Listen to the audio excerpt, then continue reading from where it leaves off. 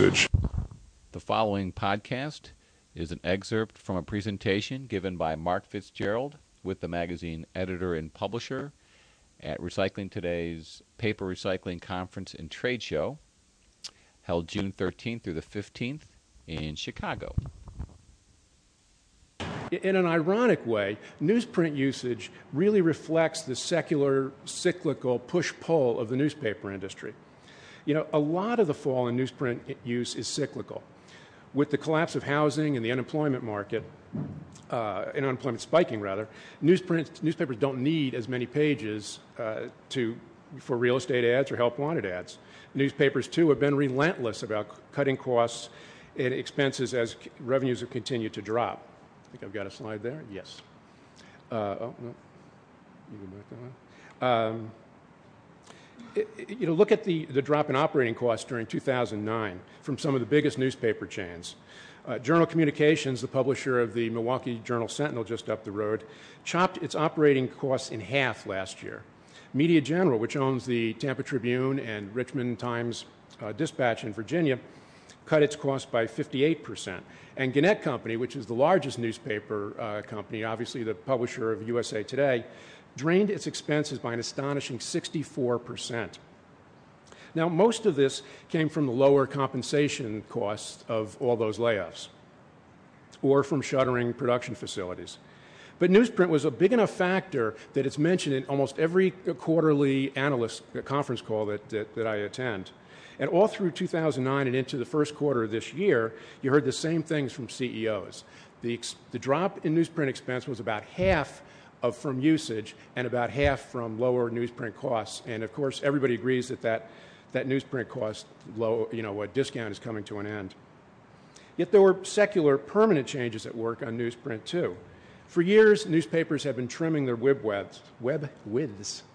The industry standard for a broadsheet now keeps getting narrower and narrower, and that is absolutely not going to widen again ever.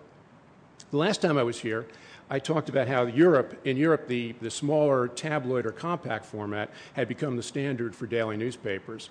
And I'm a little shocked that 2 years on, that hasn't happened with the U.S. newspaper industry. Now, some of you, if you got a Chicago Tribune this morning and you bought it in a store or on the street, you see that's a tabloid now. The broadsheet is only delivered to home subscribers, which is the vast majority of their circulation. But that brings me to the most relentless secular pressure on newspapers and newsprint, and that's the relentless drop in circulation. You know, it's remarkable to recall that from the turn of the last century through the 1950s, the early 1950s, newspapers averaged a household penetration of 120 to 130%. In other words, every house was getting more than one paper. That began to drop as television became ubiquitous in our living rooms. But still, household penetration didn't drop below 100% until the early 1970s. But by then, it began to tumble pretty quickly. In 1990, it was down to 67. It was down to 67% penetration. It was down to 53% by 2000, and now it hovers around 40% in most big city markets.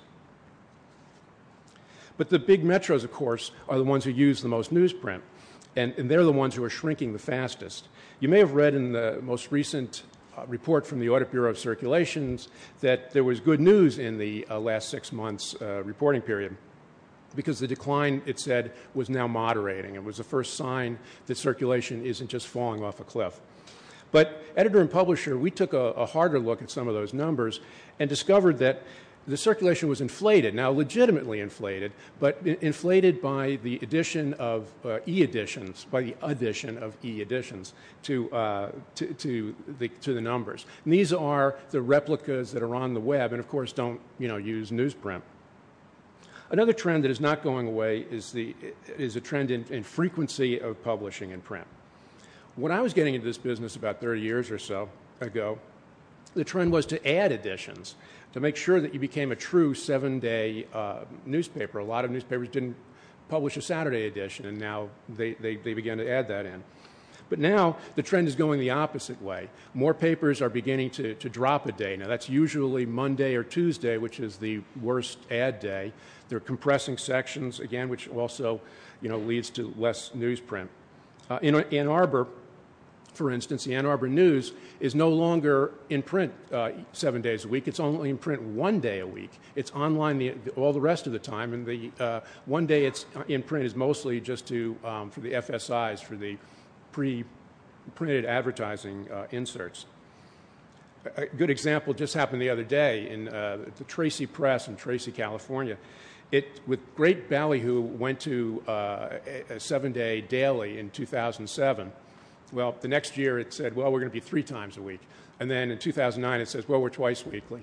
And as I said last week, they said, well, heck with it, we're once a week.